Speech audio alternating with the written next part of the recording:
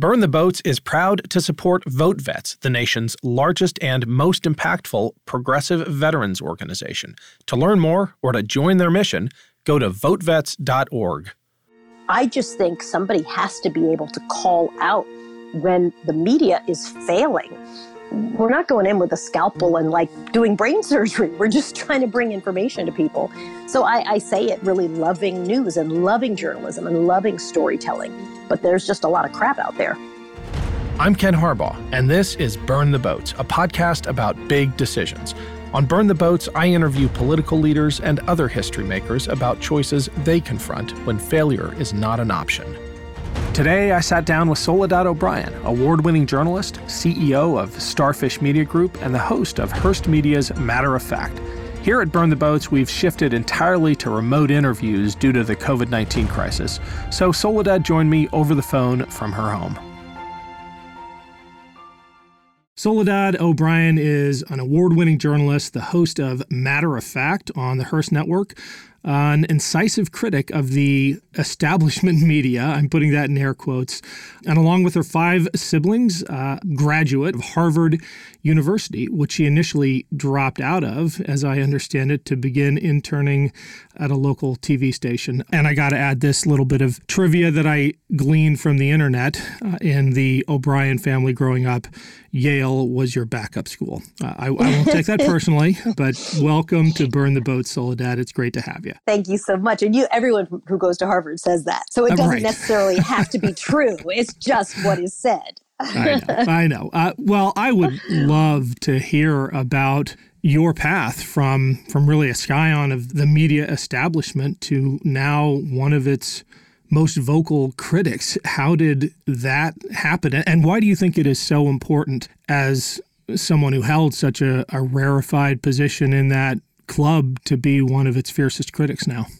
It's interesting. I don't think what I'm doing now is any different. I don't feel like, hey, I was doing this and then now I've become a critic. I think even when I worked for major organizations, I was inside saying, hey, I think the coverage should be this. I mean, in an organization, it feels like you're slamming your head against a wall, right? It feels like you're arguing for coverage, or you're trying to get a series done or a show done or get a point of view across, or you're begging someone, put me on a plane so I can go cover the Haiti earthquake or whatever it is. I think it's all been part of the same exact path, which is I love journalism and I love news, and I work for Hearst and I produce content for HBO. And, so I work with a lot of big, giant media companies. I just think somebody has to be able to call out when the media is failing. And I think when you work for yourself, technically, I run a production company, you're in a position to be able to say, this thing is not okay. It's sometimes very disappointing. I actually think often people in local news do a very good job working in their own backyards, trying to serve their populations. And then you get to cable news, sometimes in network news, and it feels like they kind of lost the plot of what the job is. And I think the job is serving the people who are your viewers. And how do you think about serving them with accurate information? We're not going in with a scalpel and doing brain surgery. We're just trying to bring information to people. So I say it really loving news and loving journalism and loving storytelling. But there's just a lot of crap out there. Often when you do call that out, when you take your shots, I get the sense, and sometimes you're overt about it, that you are attacking the lack of journalistic ethics in the organizations you're going after. And while I certainly think that's part of it, I'm wondering if there's not something more structural at work, which is just the misalignment of incentives. You talk about local journalists and their commitment to service on those larger stages, CNN, etc.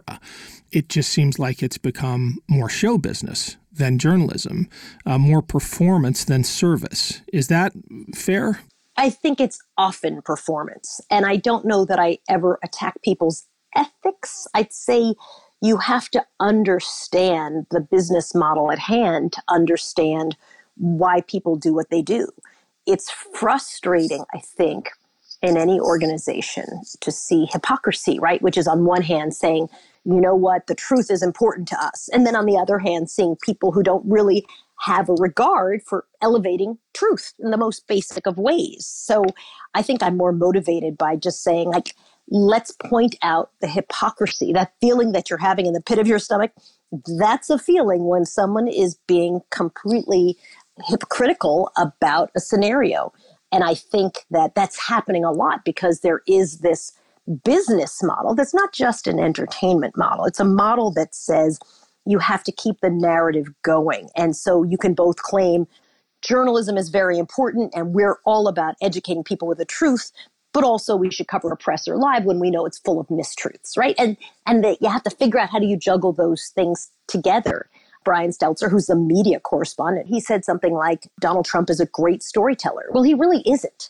He really objectively is not. There's no one who says, you know what, you listen to him on the stage or on that podium talking about what's happening in this crisis, and you're riveted because he's an amazing storyteller. The president is not. No. But for some reason, cable needs to describe him as this major storyteller. And again, this is the guy who's the media critic, right? It's kind of a weird thing for him to say that's so bizarrely off. And so I often try to say, that's just wrong. That is just inaccurate, incorrect for a person whose job is to actually be assessing the quality of the work of his own organization, which he rarely does. I get it. You want to keep it, we're coming. I mean, you want to get paid. I totally understand. I don't even fault you for that. I just wish that it wasn't sort of presented as we're trying to do something objectively when frequently I think the quality is not there. But the flaws in the business model go much deeper than the inertia of needing to carry forth a continuous narrative. Doesn't your critique also implicate the importance of ownership? And I don't mean corporate ownership. I mean ownership of the story you are crafting, of the product you are providing. You frame that in the context of local news as serving the community. But in a lot of the critiques you offer, I read this subtext of a lack of ownership and pride, I think, in the product. This idea that, you're really just phoning it in. No, I disagree. I think actually most journalists are very hardworking. I think it's more of what you're judging quality on is not what they're being judged on. How many clicks did it get? How many views did it get? And it's always a crazy thing when you do a show and it's an amazing show and it doesn't rate well. And you're like, wow, that was an amazing show. It was beautiful. It was emotional. And everyone's like, nah. And then sometimes you do something that you're like, we slammed that together. Oh my God, I can't believe it got on the air. And it rates huge, right? And I think it's a little bit of that. What people are being judged on is the entertainment element of it, right? Was it good TV? And that's predates Donald Trump's presidency. Was it good TV? If someone rips off their mic and storms out of the interview, on one hand, you could judge that as a fail. Like, wow, we got no information from this guy. We talked for 2 minutes and then he got pissed off and ripped off his mic. Or you could say, are you kidding me?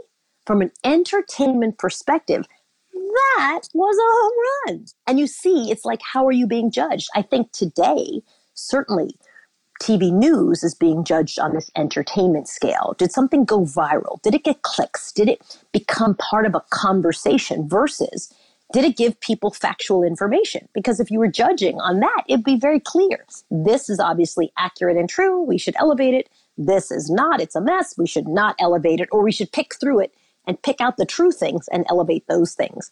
And I think it's been a real problem for reporters. One, they have a lot of time to fill, right? And there's less reporting and more punditry around the clock. But also this idea of what are you being judged on, really? You're really being judged on, did your article, conversation, whatever, go viral? That's a different kind of value. When you talk about the business model as having failed, it's really about the incentive structure isn't there to reward truth-telling as much as some performance that gets you those clicks. It's not truth-telling. It's just straightforward information versus something that has a dramatic, clicky headline. Right? If I did a headline that said, oh my God, naked pictures of whatever, I'm sure that would get a lot more clicks than if I said something that's a little more straightforward. So people have realized, if you shape it in a certain way, then you get more traction.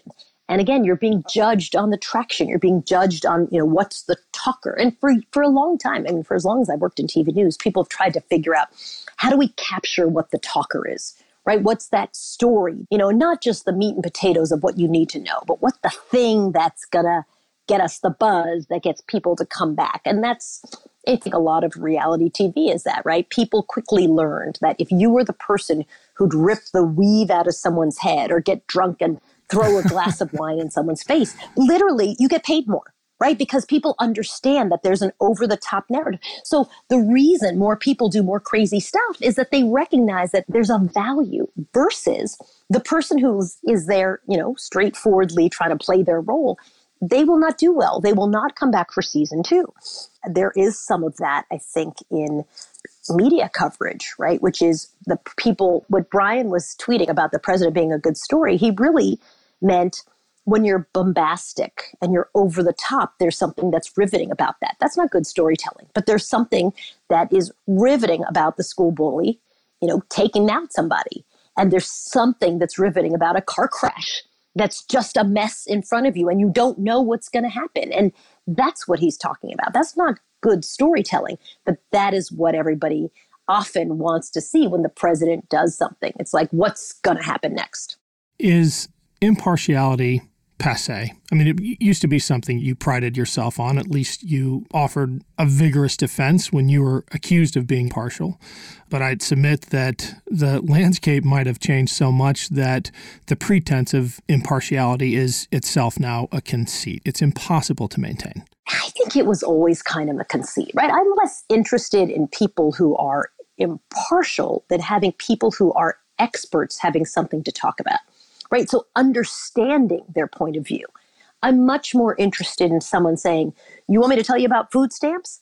I grew up on food stamps. Let me tell you what it's like. And here's my reporting on it that's heavily fact-based, but also here's my point of view because I was a kid who was on food stamps, right? Like it gives you insight into what they're telling you. I don't feel necessarily like, oh, this information is wrong because this person has a personal connection to it. What used to happen is people just wouldn't talk about it. They would just pretend as if they had no position. And I think we all know that rarely do people have no position on something, right? If I said, hey, we could either have steak or we could have chili tonight, right? You'd have an opinion on it. Yeah. And if I made you go and write an article on either of those things, you'd have some kind of an opinion and no one would hold it against you. But we would want to understand where you're coming from.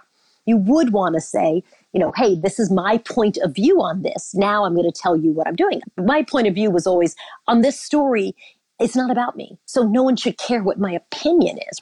I spent a lot of time as a local reporter in San Francisco, and I used to take BART, the public transportation, back and forth a lot. So I have a very good working knowledge about BART, but also I might like BART or I might hate BART. It's kind of irrelevant for my story. However, I do know enough to add value to people. So if I were to say to you, I have no opinion on BART, that would not be accurate. I do have an opinion. I think it's irrelevant for this, so I don't have to share it. I think that's more of the correct analogy. That people had opinions. They just didn't think it had a place in what they were talking about. But the failure to acknowledge the inherent bias in just which stories you choose to cover. I mean, it might not just be whether or not you have a strong opinion about the stories you are covering. The very nature of 24 hours in a day and only so much that you can give your attention to forces you to be biased, if not in your reporting, in what you choose to report on. And I think we forget that. Completely. Oh, yeah, there's a bias in whose voices you include in a conversation and who you don't. My last pitch when I was at CNN, so that was in 2013, was to propose doing a doc-series called Poverty in America. And I remember my boss at the time said to me, ugh, who wants to see that? And I remember thinking like, wow, his take on what poverty is very different than what mine is. A lot of the work that I had been doing made it really clear that very quote unquote regular looking people were living paycheck to paycheck, that there are lots of people who had perfectly solid jobs, right? They went into a job every day and they weren't picking fruit or vegetables in the field like they were going into sometimes the halls of Congress to work somewhere. They were in poverty and they were living in some cases in their cars, right? I mean, like poverty didn't have this face of a hobo with a stick riding the rails. Like he was the guy who made the decisions about coverage. He had a bias. He certainly wouldn't have said, I am biased against poor people, but he had a sense of like what was worthy of being on TV and what was not. And he was in charge of it. I think he would have said, I don't think poor people are interesting. So since he deemed it unworthy, it would not get coverage. And I think you're right. I think there's a ton of bias around what people feel is worth covering and also how you even cover a story. Well, you are now in a position as the founder and CEO of a media company to pick and choose, to elevate stories, or I'm sure more often than not, you have to decide not to cover something. How does that experience, having worked your way up from intern all the way to CEO, inform your decisions about the voices you choose to include? Yeah, listen, I think the onus is on me if I'm picking a story. And I think that the landscape has gotten much easier now. I think a lot of people are looking for stories that are different and come from a different point of view because they've seen tremendous success. So I think the onus is on me is to make it interesting. I remember people used to say, political stories are boring. I'm like, they're really not. Politics underlies everything. You've got a pothole in your street and it's driving you freaking insane. Guess what? There's some political story behind that thing being filled, not being filled, the argument around it being filled. So if we can't make politics interesting to people, we have failed. It's not that politics is uninteresting. It's that we have failed to tell a good story, to make people understand how relevant it is. We get a lot of stories that come our way. We pick and choose the ones we're interested in. Some are better written stories and visual stories. There's obviously lots of things that you have to say, yeah, this won't work, this won't work, this won't work, or I can't find a funding for it. But sometimes you have to just say, this is going to be really good. I'll give you a good example. I was shooting a documentary about homeless people in Seattle, about public health when coronavirus broke out. And suddenly my documentary about public health in Seattle around homeless people became coronavirus documentary in Seattle. It's something very interesting right now about public health. So I think the onus is on the reporters to say, I have a good story, because it's not a lecture on public health. It's people's lives being opened up. They're willing to share. And that's my job, right? Get them to say, I'm going to tell you my story. And it's a really good story. I don't think that there's some things that are just irrelevant and that shouldn't be on. You just haven't figured out how to tell them well. As the leader now of your own media company, you're not just able to pick and choose the stories you cover and the voices you elevate. You are trying to turn the business model on its head. And we spoke briefly about ownership before, but this idea that you're empowering your storytellers to promote their own stories and to own their own product. Can you talk a little bit about what Starfish is doing and why it's important and whether it's succeeding? Yeah, I don't know that we're trying to turn the model on its head. We look for funders. We try to figure out how to tell good stories. I think those are all kind of the standard production company strategies. We're a little bit different because we do a lot of journalism, and journalism has become very valuable in terms of producing. So the stories that CNN would have done before they went to pundits and MSNBC around the clock, now are stories that I think HBO and all the other networks are interested in digging into, kind of in the entertainment space. It has worked for us. We were really lucky because when I left CNN, they became my first client, which meant I had a deal immediately. In fact, 2 immediately. One of my biggest mistakes was, saying yes, which started the clock on a dock. When I didn't have an office, I had all my stuff on my dining room table. And I was like, next time you say yes, but we start the clock in 6 months. Things you learn. So yeah, I think what has been different for me has been to say, I don't have to do the things I don't want to do. And I don't have to work with people I don't want to work with. And I don't have to work on things I don't want to work on. And that ends up making life really great because you can pick projects by your interest rather than, I'm being sent to go do a live shot around John Benet Ramsey, 10-year anniversary, which, listen, anybody who's worked in cable news. Did you do that? Of course, we all did it. Anybody who's worked in cable news has done it. That's what the gig is. And sometimes the gig is interesting and sometimes the gig is not interesting.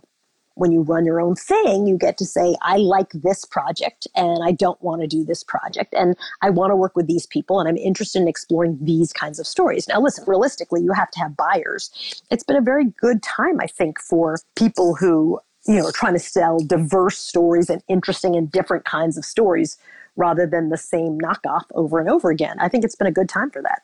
So you may not be reinventing the business model, but you are realigning the incentives, because I got to believe you're not taking stuff on that isn't fulfilling in some way, that doesn't come to you as a story you want to chase or that your team wants to chase. Yeah, well, can you do a good job on it, right? I mean, that's really, to me, what it's all about. Is it interesting?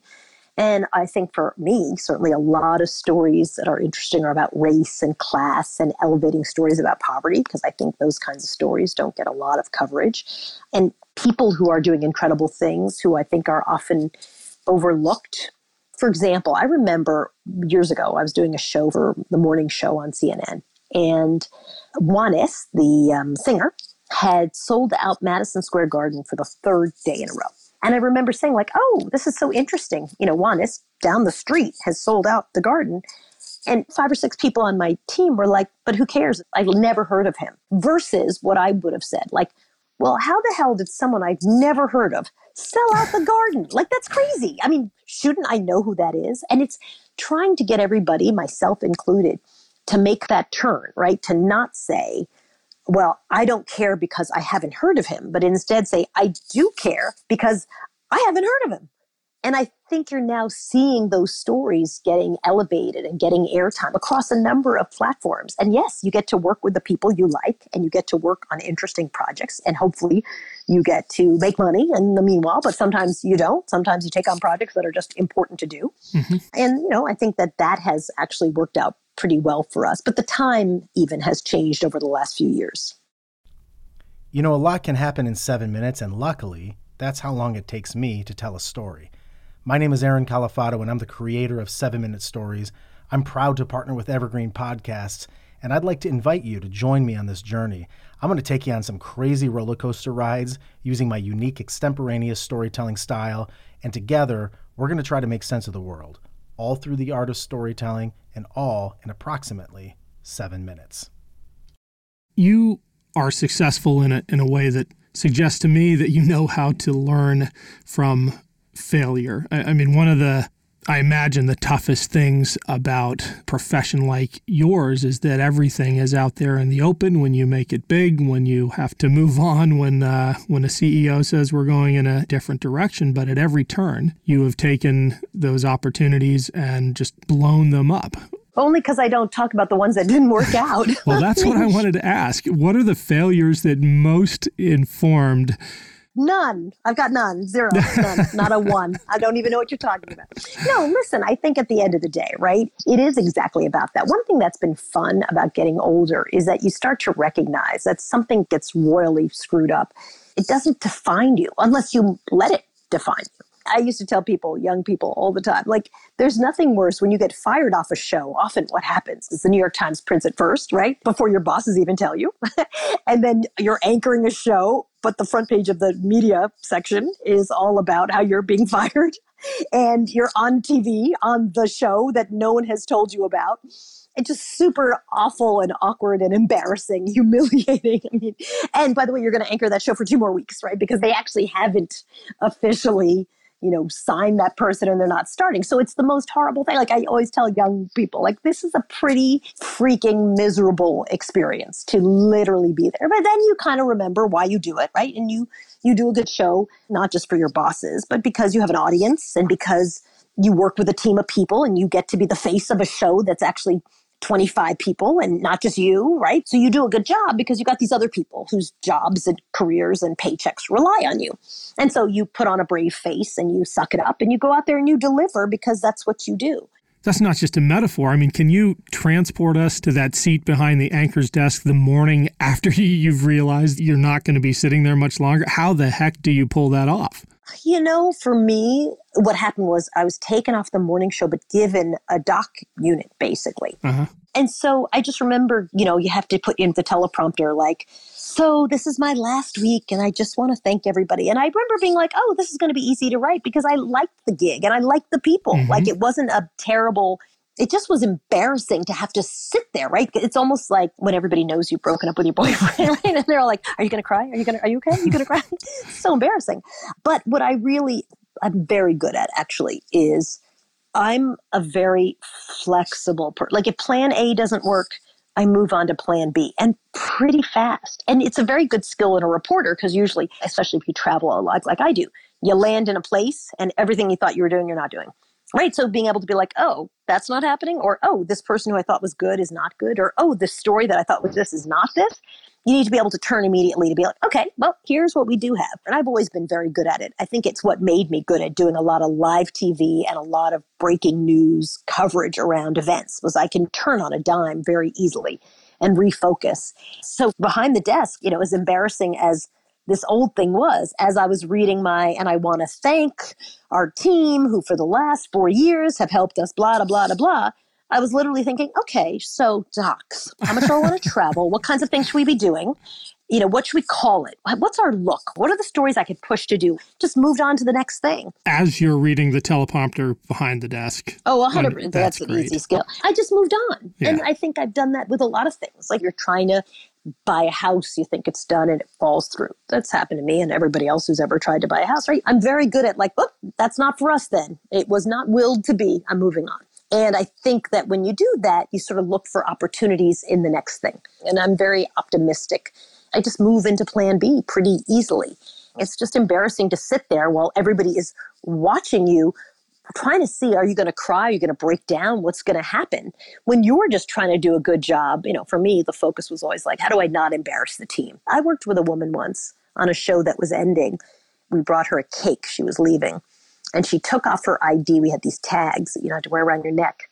And she smashed them into the center of the cake. Beautiful. And I was like, wow, that's just something I never would have done because I just wouldn't get that mad.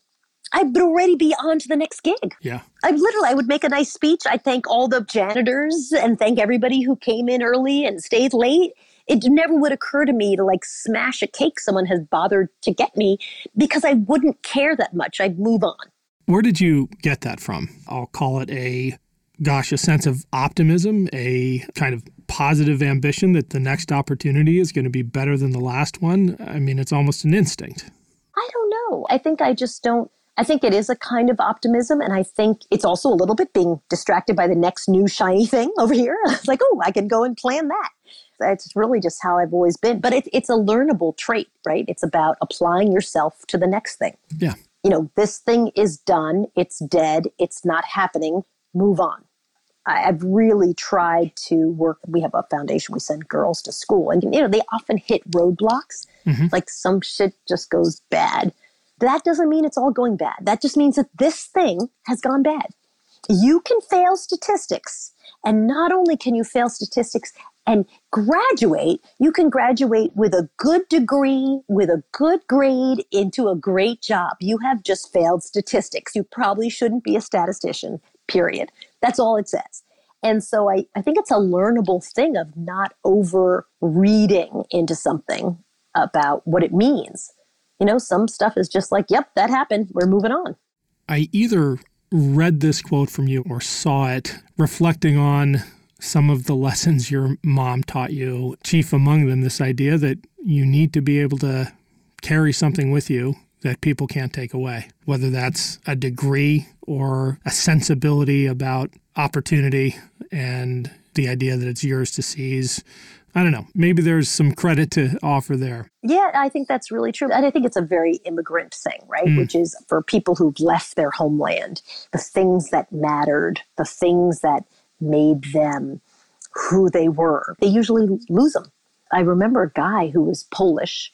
He was the super in my friend's building. And I used to ask him about his life in Poland. And he's like, oh, I was a doctor. And he literally was, I met him, it had flooded actually during Hurricane Sandy, and he was bailing out the basement. So you're stripped of all these things that were what gave you your clout and your status, right? And he's just a really great super living in the basement, and it's flooded post-Hurricane Sandy.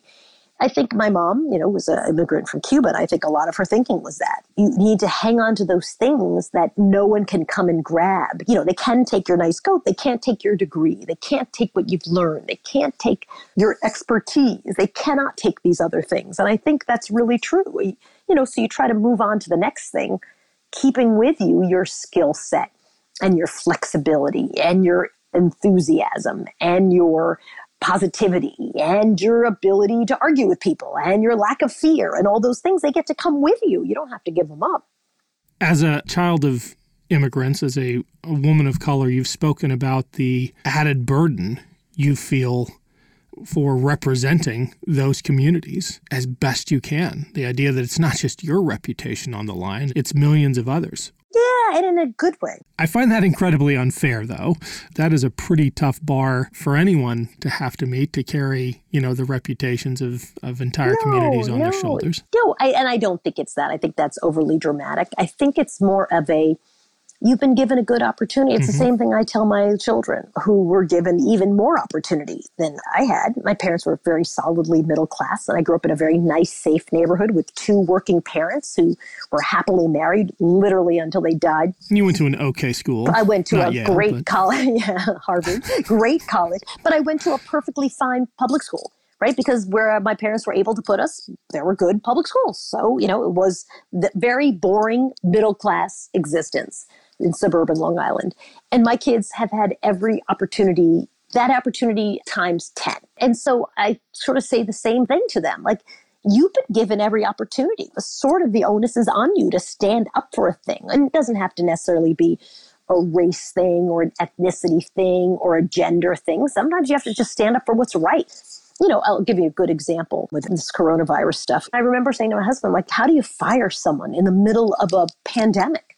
We're just not going to fire anybody. We can't let anybody go. We have to figure it out. What are your values? Make sure when you're given the opportunity to live your values that you do. I think that's for everybody. So I don't think it's as dramatic as you have the weight of your race or your ethnicity or whatever on your shoulders. It's just, well, holy hell, you've been given some good opportunities. If you can't speak up, then who's going to do it? Does a lot of that depend on you having achieved that position of authority and prominence and that proverbial seat at the table? Did you find yourself along the way having to hold your tongue, knowing that one day you would have the power, but as a child of immigrants, as a woman of color, you had to hedge in the moment?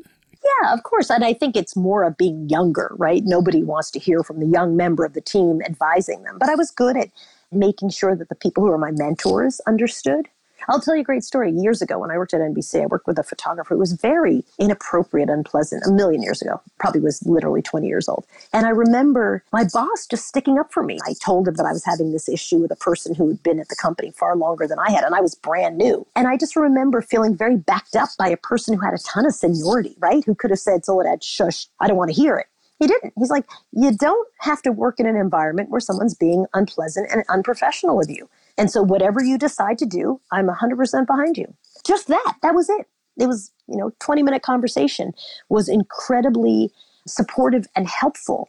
And so when I grew into my position where my voice can make something happen or stop something from happening, I kind of feel like the onus is on people in that position to do that.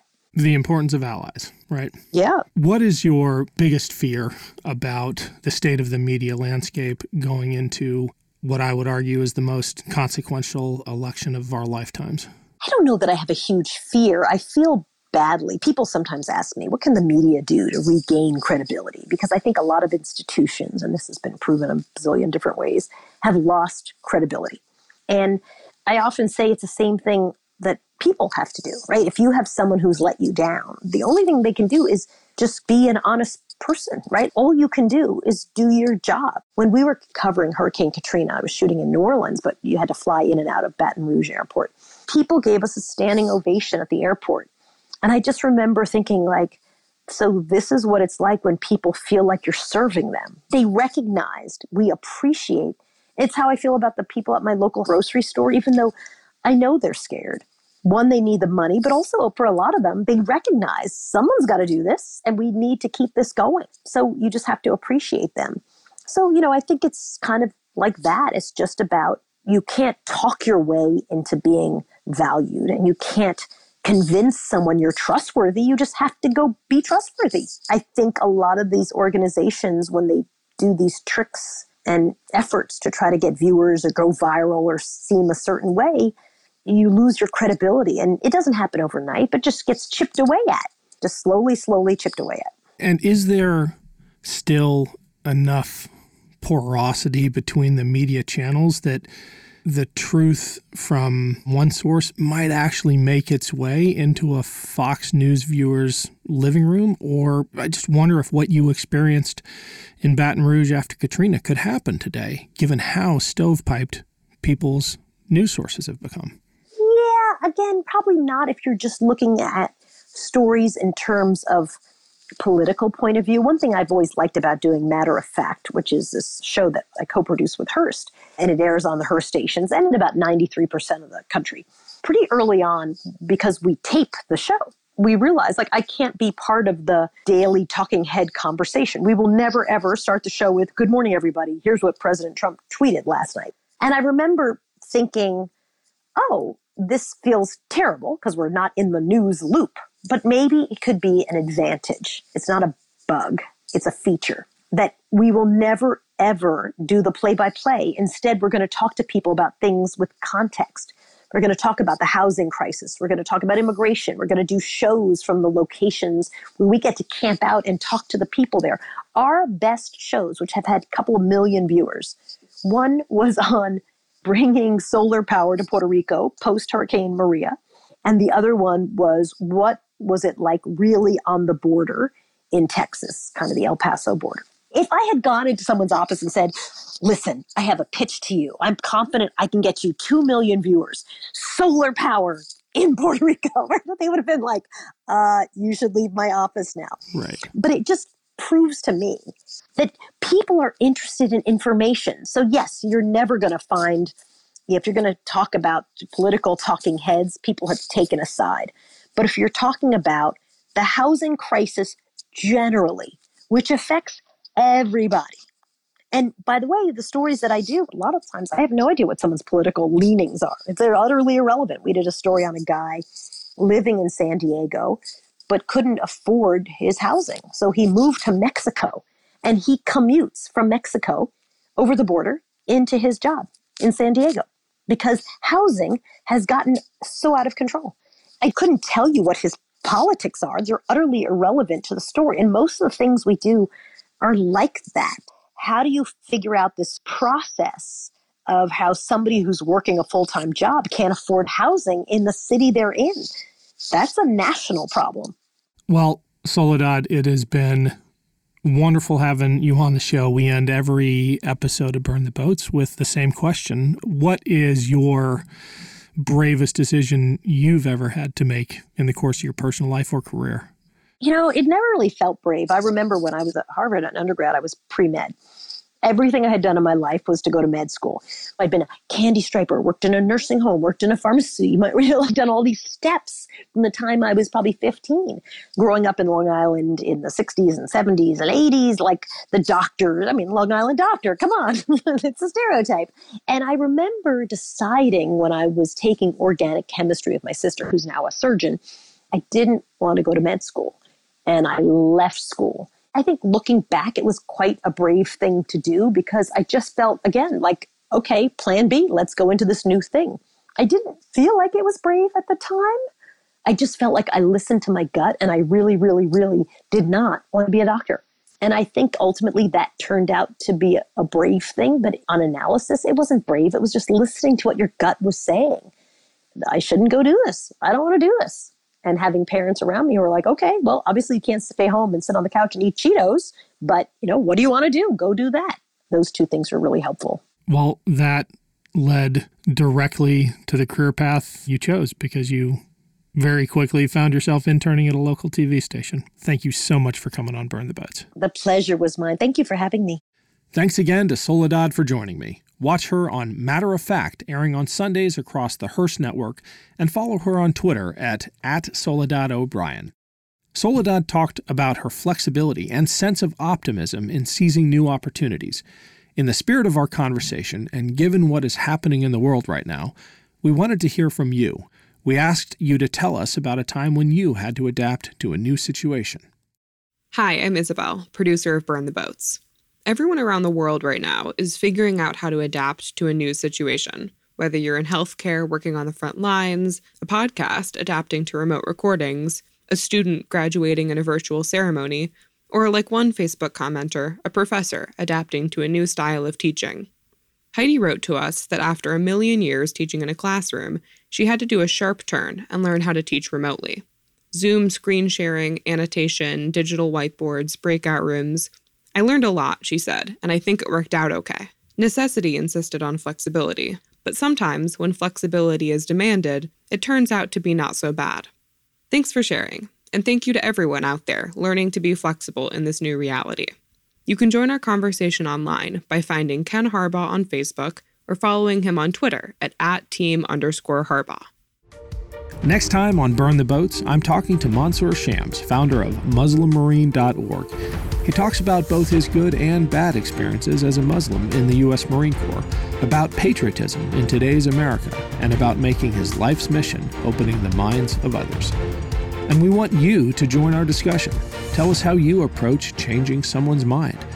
Send a comment on social media, leave a message at 216-245-5461, or send a voice memo to burntheboats@evergreenpodcasts.com.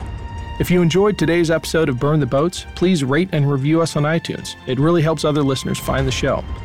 Thanks to our partner, VoteVets. Their mission is to give a voice to veterans on matters of national security, veterans care, and issues that affect the lives of those who have served.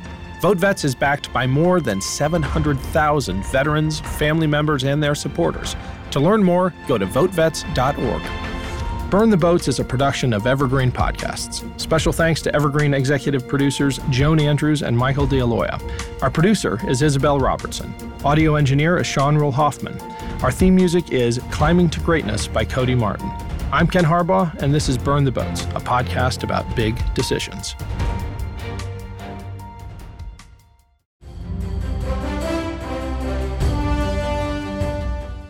This is Peter. And this is Tom. We want to tell you guys a little bit about our podcast. Tom and I met in college, became best friends, and then teachers almost 20 years ago. Sometimes school just does not allow us to elaborate on the topics that we find interesting, like the real shark attacks that inspired the movie Jaws, or the real historical context to Indiana Jones artifacts. Where does cereal come from? Or are zombies real? Does Ben Franklin really deserve to be on a $100 bill? On our podcast, just like in our class, there are no stupid questions. Just two friends having a lighthearted conversation about history, pop culture, and the context of current events. Listen to History Teachers Talking Podcast from Evergreen Network, anywhere you get your podcasts.